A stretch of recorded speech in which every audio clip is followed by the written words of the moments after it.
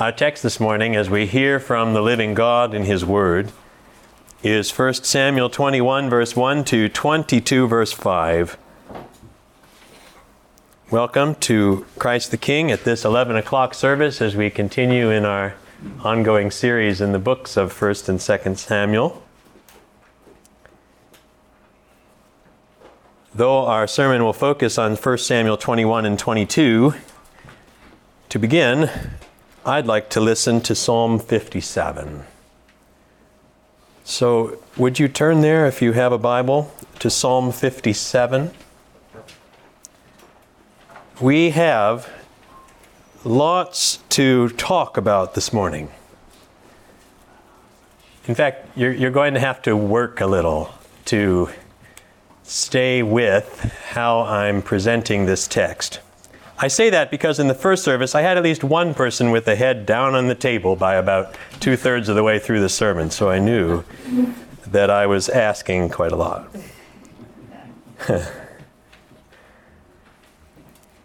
Psalm 57. I think if we miss this, we're going to miss the heart of this section of 1 Samuel. Psalm 57 is David in the cave. This is where God's anointed one is at when we get to 1 Samuel 22, verse 1, which you heard read a minute ago. David departed from there and escaped to the cave of Adullam. And if you're there at Psalm 57, look at the title, the heading of the psalm. I know there's controversy around how to understand the titles in the Psalms and how they connect historically, but they are indisputably part of the Hebrew text of the Psalter. So for my money, we'll take them with full seriousness. And there you see the title of Psalm 57. It's a little mysterious. To the choir master, according to Do Not Destroy, which is probably something like the name of a tune to which the words are sung, like we have tunes to hymns. A miktam, no one really knows what a miktam is, but it's a miktam of David when he fled from Saul in the cave. In the cave. And I go with the understanding that the cave mentioned there is the cave of Adullam, where we are in 1 Samuel 22, verse 1. And so here he is, the Lord's anointed, the future king. Let's read just the first 5 verses of Psalm 57. Be merciful to me, O God. Be merciful to me. For in you my soul takes refuge. In the shadow of your wings I will take refuge till the storms of destruction pass by. I cry out to God Most High, to God who fulfills His purpose for me. He will send from heaven and save me. He will put to shame him who tramples on me. God will send out His steadfast love and His faithfulness. My soul is in the midst of lions. I lie down amid fiery beasts, the children of men whose teeth are spears and arrows, whose tongues are sharp swords. Be exalted, O God, above the heavens. Let your glory be over all the earth. Which is the note that rings all the way to the end of the psalm. It continues, this is David's song in the cave at Adullam. And in fact, it's not just Psalm 57. We won't turn there, but you could go and look at Psalm 142, which is likewise attributed to David in the cave. And it's remarkably similar in content to Psalm 57. From all we could say about Psalm 57, which is a lot, it's mainly verse 2 I want us to consider as our initial window into 1 Samuel 21 and 22 this morning. Look there again at Psalm 57, verse 2. David sings, I cry out to God Most High, to God who fulfills His purpose for me. I'm saying that that's where David's come to by the time we reach 1 Samuel 22. And I think that that's something of a turning point. Sandra read the text. It's a relatively short, dense passage of Scripture that we're considering this morning in 1 Samuel. There's lots of detail. There's lots of questions that emerge to which I do not have all the answers. But here's what I think we're meant to see. I think we're meant to see that David here is a work in progress. He's a work in progress. Does that make sense? This is not an easy time in David's life. We left him in tears last week as he parted from Jonathan. Michal can't be with him. He'd been to see Samuel, but he'd had to leave Samuel a couple of chapters back. Saul would have his head if he could get it. Saul's servants all know now that Saul wants him dead. Who's David even safe with? And this is David we're talking about here. The Lord's anointed one, the future king, the one everyone seemed to love just a couple of chapters ago, and now he's a refugee. Now he's a wanderer, which is not a minor theme in 1 Samuel, is it? It's the whole rest of the book, in fact. Basically, 1/3 of the entire book of 1 Samuel is about David's wanderings. Why? It's a difficult and dangerous time. It's one in which David will undergo testings and trials. But if there's one thing that becomes clear through all of it, it's this: God will fulfill his purpose for David. The anointed one must suffer, but the Lord will sustain him. And we're going to see even this morning that that's true at times despite David's own failures. Because David doesn't get things right all the time.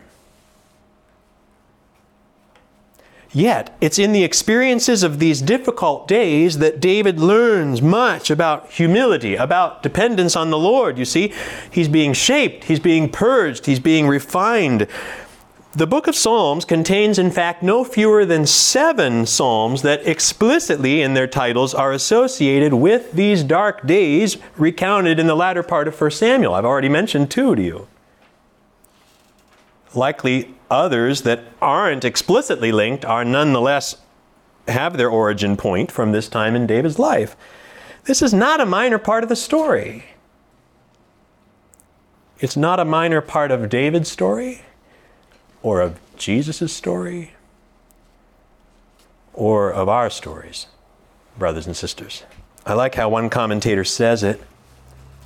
It was off to the wilderness with David.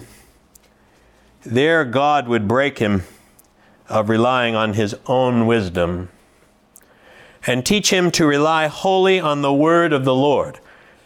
For God frequently brings hardship into the lives of his children in order to bring them to a higher level of maturity and usefulness. Yes. Yes. Psalm 57 verse 2, in the cave I cry out to God Most High, to God who fulfills his purpose for me. And I say that that's something of a turning point because as I read the passage that was read to you a minute ago, that point comes after 2 episodes in chapter 21, which, frankly, we're uncertain about David in those episodes. We're not quite sure what's going on.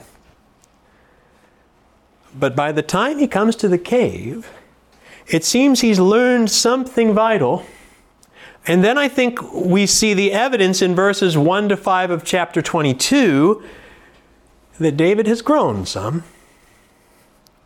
That in contrast to his actions in chapter 21, it seems he demonstrates then the beginning of a theology that sees his future is in God's hands.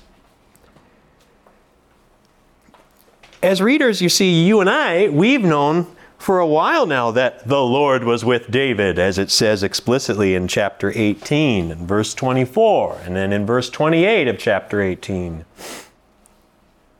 But it's time now for David to recognize that fact for himself.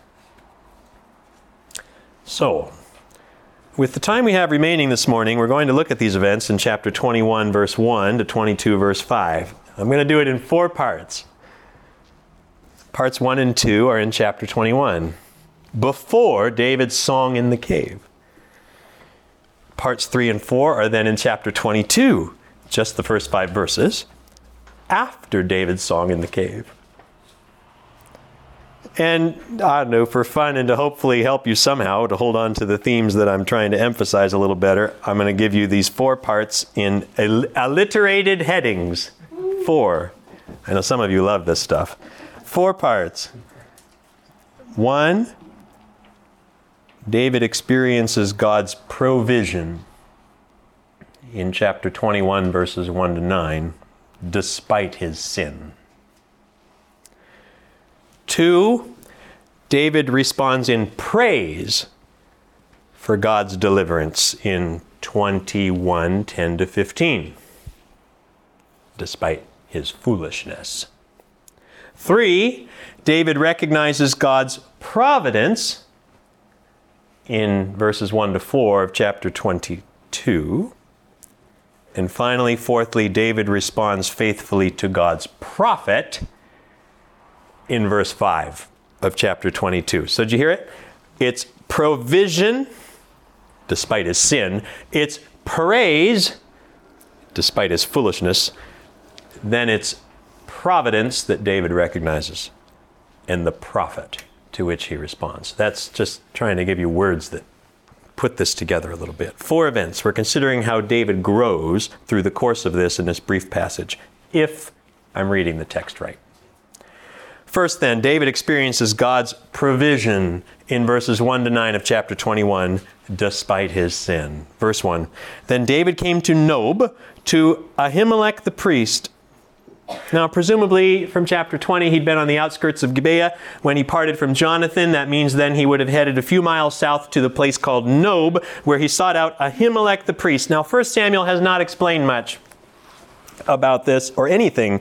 It has not explained this, but it seems likely that after the Philistines had captured the ark, if you can cast your minds way back to that moment in chapter 4, and when Eli and Eli's sons had died, after that time, the Shiloh sanctuary, where we started the whole book, the beginning of 1 Samuel, was destroyed. That seems to be the case, destroyed by the Philistines, in other words, because Shiloh's never mentioned again in the narrative. And you have other biblical texts like Jeremiah 7, Jeremiah 26, that talk about the destruction of Shiloh, where the tabernacle was, as something that's well known. Nowhere ever does it say exactly when it happened. Most scholars think the Philistines destroyed Shiloh shortly after the events of 1 Samuel 4, which means the tabernacle moved just north of Jerusalem to Nob, which is called, in chapter 22, verse 19, the city of the priests. So this is the new spiritual center of Israel, Nob. David goes there and finds Ahimelech. Ahimelech is the great-grandson of Eli. Now, next week you'll learn in verse 9 of chapter 22 that Ahimelech was the son of Ahitub, which, if your memory is really good, you might recall was the brother of Ichabod, who was the son of Phinehas, who was the son of Eli. Point being, Ahimelech is part of the line of Eli. All of which is going to matter a great deal next week when we come to the dark passage in the rest of chapter 22. But already we get the sense that something's not right. Verse 1 says, Ahimelech came to meet David trembling and said to him, "Why are you alone and no one with you?" He knows something's gone wrong. Probably he suspects David's been driven out by Saul. Otherwise, why is he alone? Ahimelech likely gets that it's risky to give David help, but David misleads him. David fabricates a story about the king charging him with a matter that he can't say anything about, but involves meeting the young men for such and such a place. And you can just feel the lie, right, in the wording there. And actually, it's quite humorous how, in my view, quite humorous the various ways that people try to come to David's defense here. Some who suggest that he's just trying to protect Ahimelech from Saul by giving him this story. Other suggestions, I don't buy it. I think it's David desperate. I think it's a calculated approach in which he's seeking vital resources that he needs from Ahimelech. In other words, I think it's David using the priest for his own purposes here. Now, we do find out later in chapter 22 and verse 15 that Ahimelech had in fact inquired of God for David. So David maybe came asking for something that Ahimelech uses the ephod to divine the Lord's will concerning. We don't know what that is. Maybe there's some other motives in going to Nob as well. But what's clear is that David needed help. Specifically, he needed food and weapons, and he decided Nob was the place to go. Why? Well, as I read it, I think it's probably because David knew Ahimelech had Goliath's sword. And there's a couple textual things that betray that if we were to look at the detail in the Hebrew. He asks for what is under Ahimelech's hand. He knows very well the sword is there. So he goes to Nob and he lies concerning what's going on in what I read as a desperate attempt to get what he needs. And in doing so, he jeopardizes Ahimelech and brothers and sisters that will have ghastly consequences, as we'll see in the passage next week. In fact, David will see that in due course by the end of the passage next week. In fact, he'll come to regret that he ever went to Nob.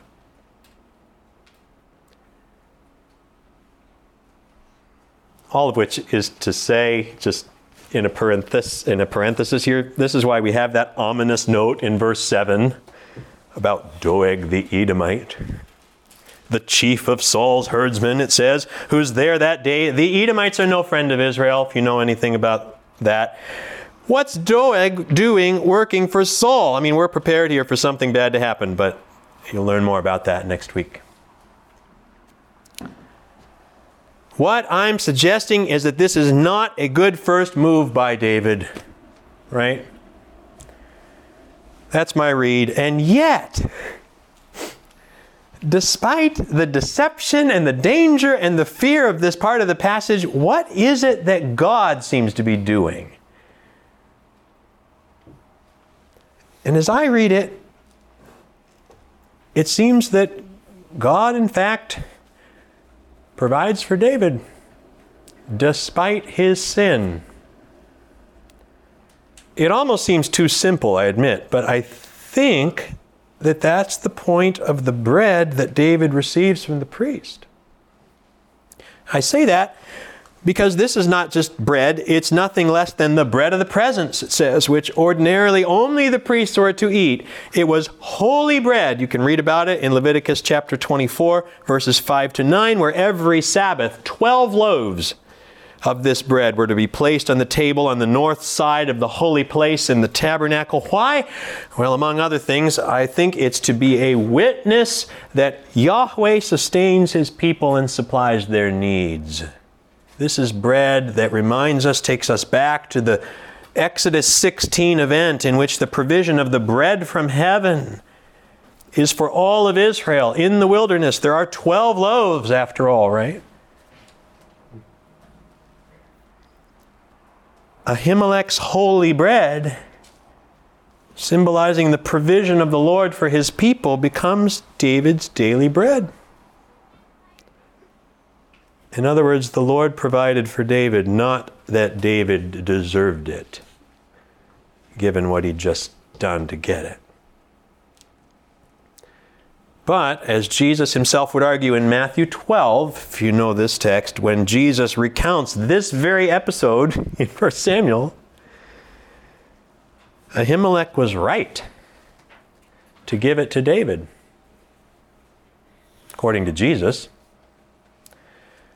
Not least because David was the anointed one, the point that Jesus seems in fact to focus on.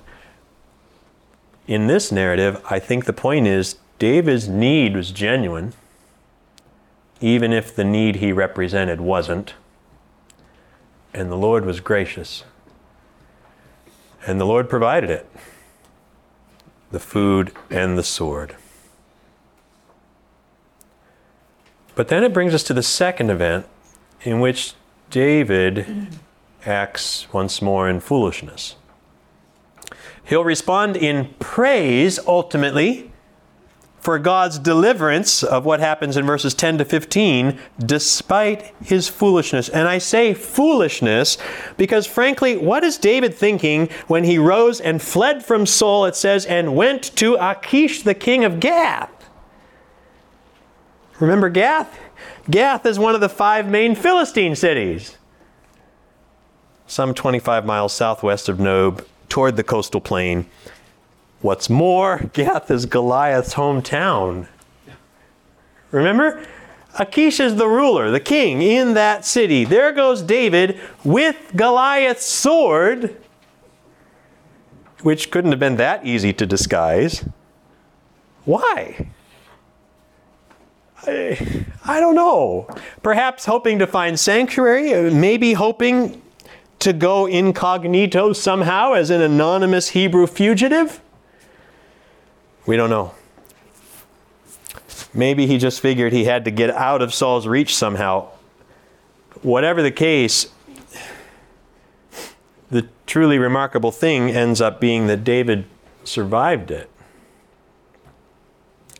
Because it turns out the Philistines were far less naive or unsuspecting than David had apparently supposed they were. So verse 11. And the servants of Achish said to him, "Is not this David, the king of the land?" Which, wait a minute, that's incredible, right? Because David wasn't king yet. But to the Philistines who understood what was going on in Israel, evidently he was the de facto king. Did they not sing to one another of him in dances? Saul has struck down his thousands and David his 10,000s. And then you remember that from earlier in the book. And then notice in verse 12 what the narrator says. And David took these words to heart and was much afraid of Achish, the king of Gath. To which you might say, well, sure he was. It seems like an obvious thing to say, except that it isn't. This is a remarkable moment in the books of 1 and 2 Samuel because, in fact, this is the only place we're ever told that David was afraid of any threats against him. Did you know that? Where's David at right now? I think this is a big deal. We're still early in David's wanderings. I think he's been a fool to go to Gath. And he's now in the hands of the Philistines, according to verse 13, which means it's a way of saying he'd been seized. So what would he do? Verse 13. So he changed his behavior before them and pretended to be insane in their hands and made marks on the doors of the gate and let his spittle run down his beard. And it's so much that Achish wants nothing to do with him. He's evidently surrounded by crazies already. Do I lack madmen? He asked his servants. Right? I mean, ouch. Very nice. And just as in the episode with Ahimelech, you can read and sort of chuckle at all kinds of suggestions as to how to understand David's going to Gath and his method for escape. And my read again is this is not very positive. I think David had been a fool who was then reduced to putting on an embarrassing act. I mean, come on. This is the faithful one who slew Goliath. This is the great warrior who defeated not 100 but 200 Philistines to win the hand of Michal. Maybe David could be called cunning here. He clearly was a good actor. But this isn't right. David's afraid. And he's foolish, and he's desperate, and he's confused. And yet,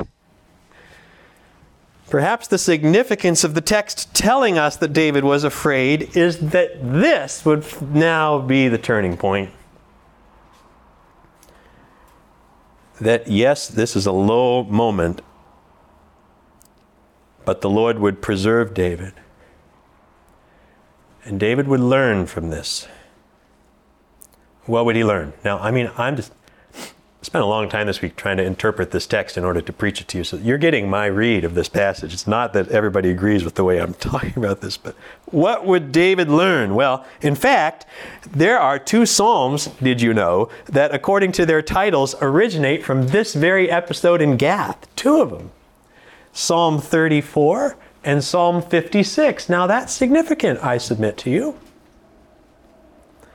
And I would encourage you to have a look at those 2 Psalms sometime this week, but when you do look at them, be ready for a bit of a surprise. Because whereas 1 Samuel tells us David was much afraid in verse 12, Psalm 56 explains what David learned to do with that fear.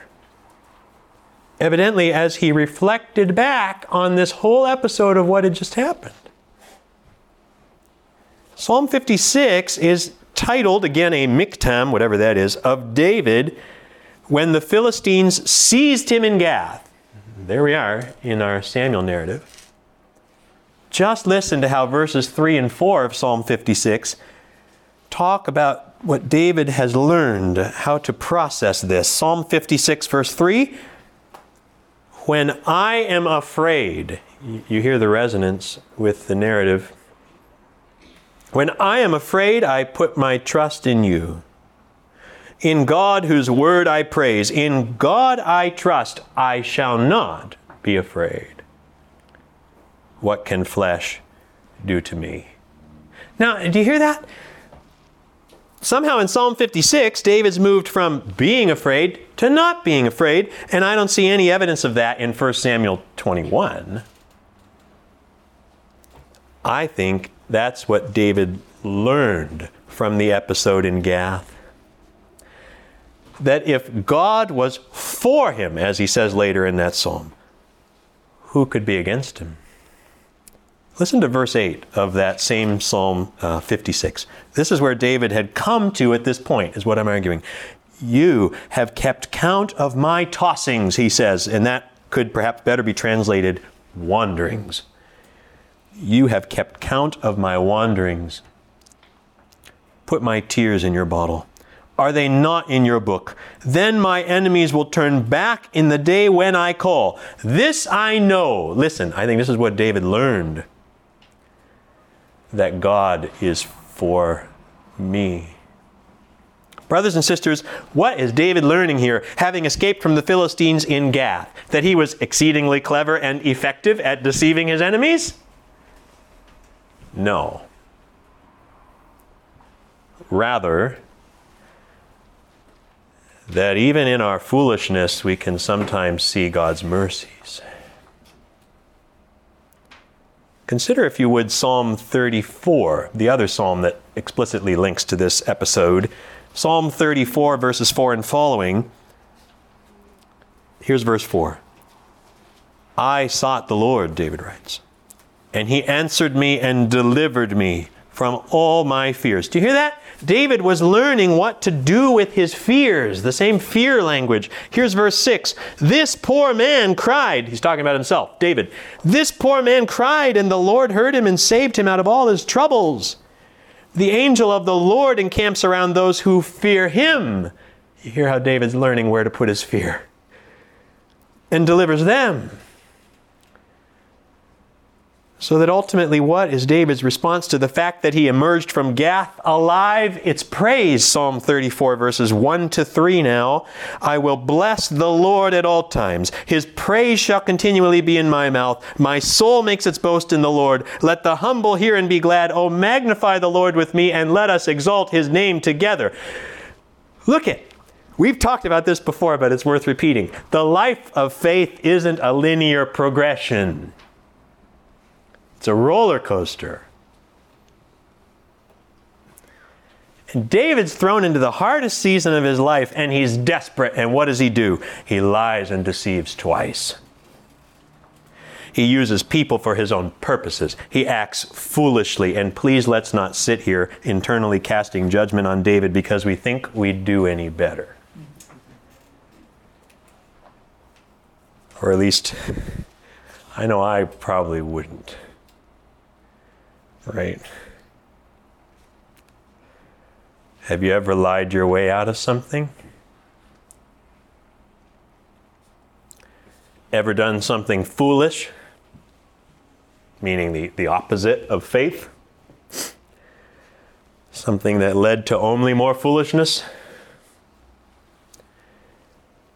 Ever used other people to secure your needs in a desperate moment? Maybe you have. Maybe you haven't. Maybe you will. Here's what I pray happens.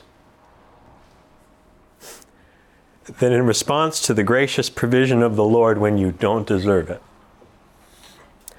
or to his gracious deliverance from your fears when you've been foolish, something shifts. Something shifts inside you, so that even if now all you can see are the walls of a cave, you've come to better understand the ways of the Lord. And you praise him. And you say, like David did in Psalm 57, 1-3, be merciful to me, O God. Be merciful to me. Why is David asking for mercy in Psalm 57? What has he done? Be merciful to me. For in you my soul takes refuge. In the shadow of your wings I will take refuge. Till the storms of destruction pass by, I cry out to God Most High, to God who fulfills his purpose for me. He will send from heaven and save me. He will put to shame him who tramples on me. God will send out his steadfast love and his faithfulness. And having turned that corner, if my read of this text is fair, having turned that corner, what then begins to happen to David? I know the time is gone, but the text is short, so let me finish it. David's family and others now begin to gather around David. The family comes, probably Saul's after them too. Others begin gathering, not necessarily the most impressive bunch, at least in the world's terms. But you see, these are the ones who need a king like David, right? Who did Jesus have around him? 22 verse 1, and when his brothers and all his father's house heard it, they went down there to him, and everyone who was in distress, and everyone who was in debt, and everyone who was bitter in soul gathered to David. And he became commander over them, and there with him about 400 men. Something's happening, and he'd have to have been there for at least a little while for such a group like this to gather, and this gathering of men around David will be significant later in Samuel. But for now, the narrator takes us on to the main thing, which seems to be about David's family, and we come then to the third event that I'm trying to summarize for you now, in which David recognizes God's providence. I get that from verses 3 and 4. And David went from there to Mizpeh of Moab, and he said to the king of Moab, please let my father and my mother stay with you till I know what God will do for me.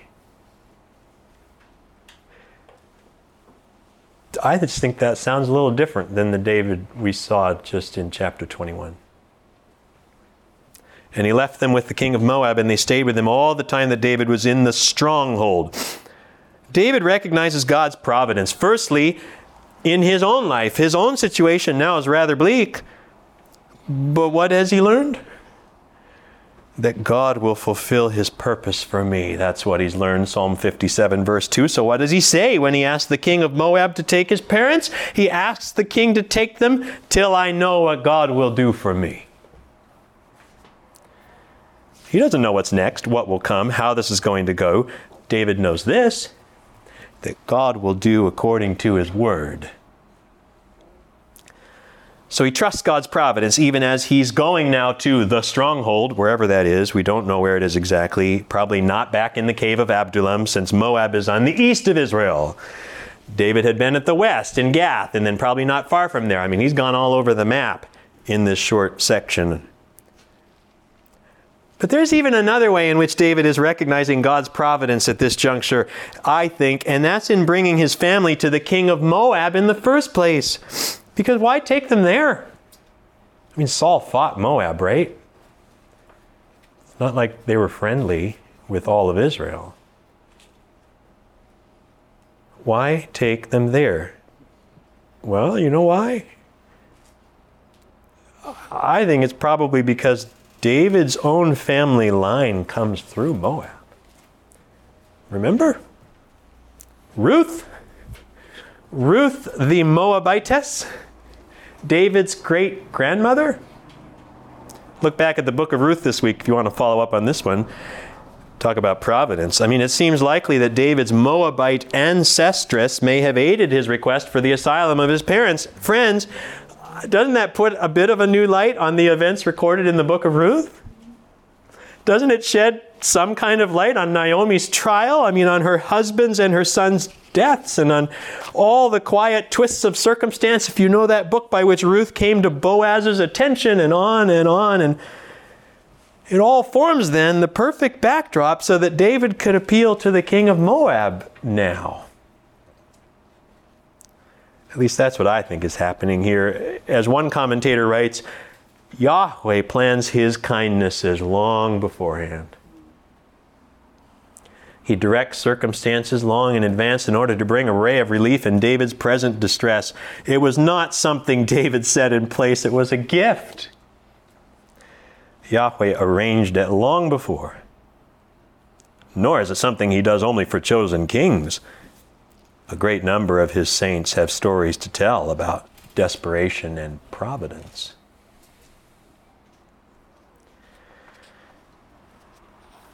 Which brings us to the last verse of the text. And so fourthly, the fourth episode where David now responds faithfully to God's prophet. Doesn't he? This one's pretty obvious, I think. Verse 5 says, Then the prophet Gad said to David, Do not remain in the stronghold. Depart and go into the land of Judah. So David departed and went into the forest of Hereth. And no, we've never heard of Gad before, though we'll meet him again at the end of 2 Samuel.